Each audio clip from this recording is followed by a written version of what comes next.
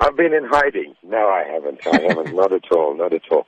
I kind of changed the focus of what I was doing. I made 5 albums and did the tours and all that kind of thing, and then decided to take a break. And I started a production company a few years ago. We were nurturing new talent and that sort of thing, so I got into that. And then, on the live side, I've been gigging at corporate events every now and then, and I've been involved with some world music projects, which is also a passion of mine at the minute.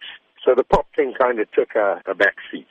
Looking to the future now, are you planning to release any tracks soon? Well, I hope so, and I'll never say never.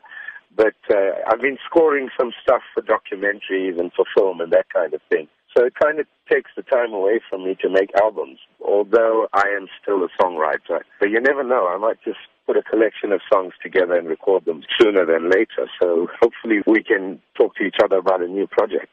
So this Human Rights Month, as an artist and especially a South African artist, how does it feel for you to have this freedom to actually compose your own music, work with artists and build the South African music brand? There's absolutely no doubt of its importance. We've spent many years trying to develop that for South African artists. I work on a foundation called Music for the Children, where we encourage South African artists to get involved in sort of social projects. People come together, musicians come together in this country. It's absolutely fantastic. I don't think you get that very much anywhere else in the world. So very important month, very, very important time. But, I believe in every month is Human Rights Month kind of thing.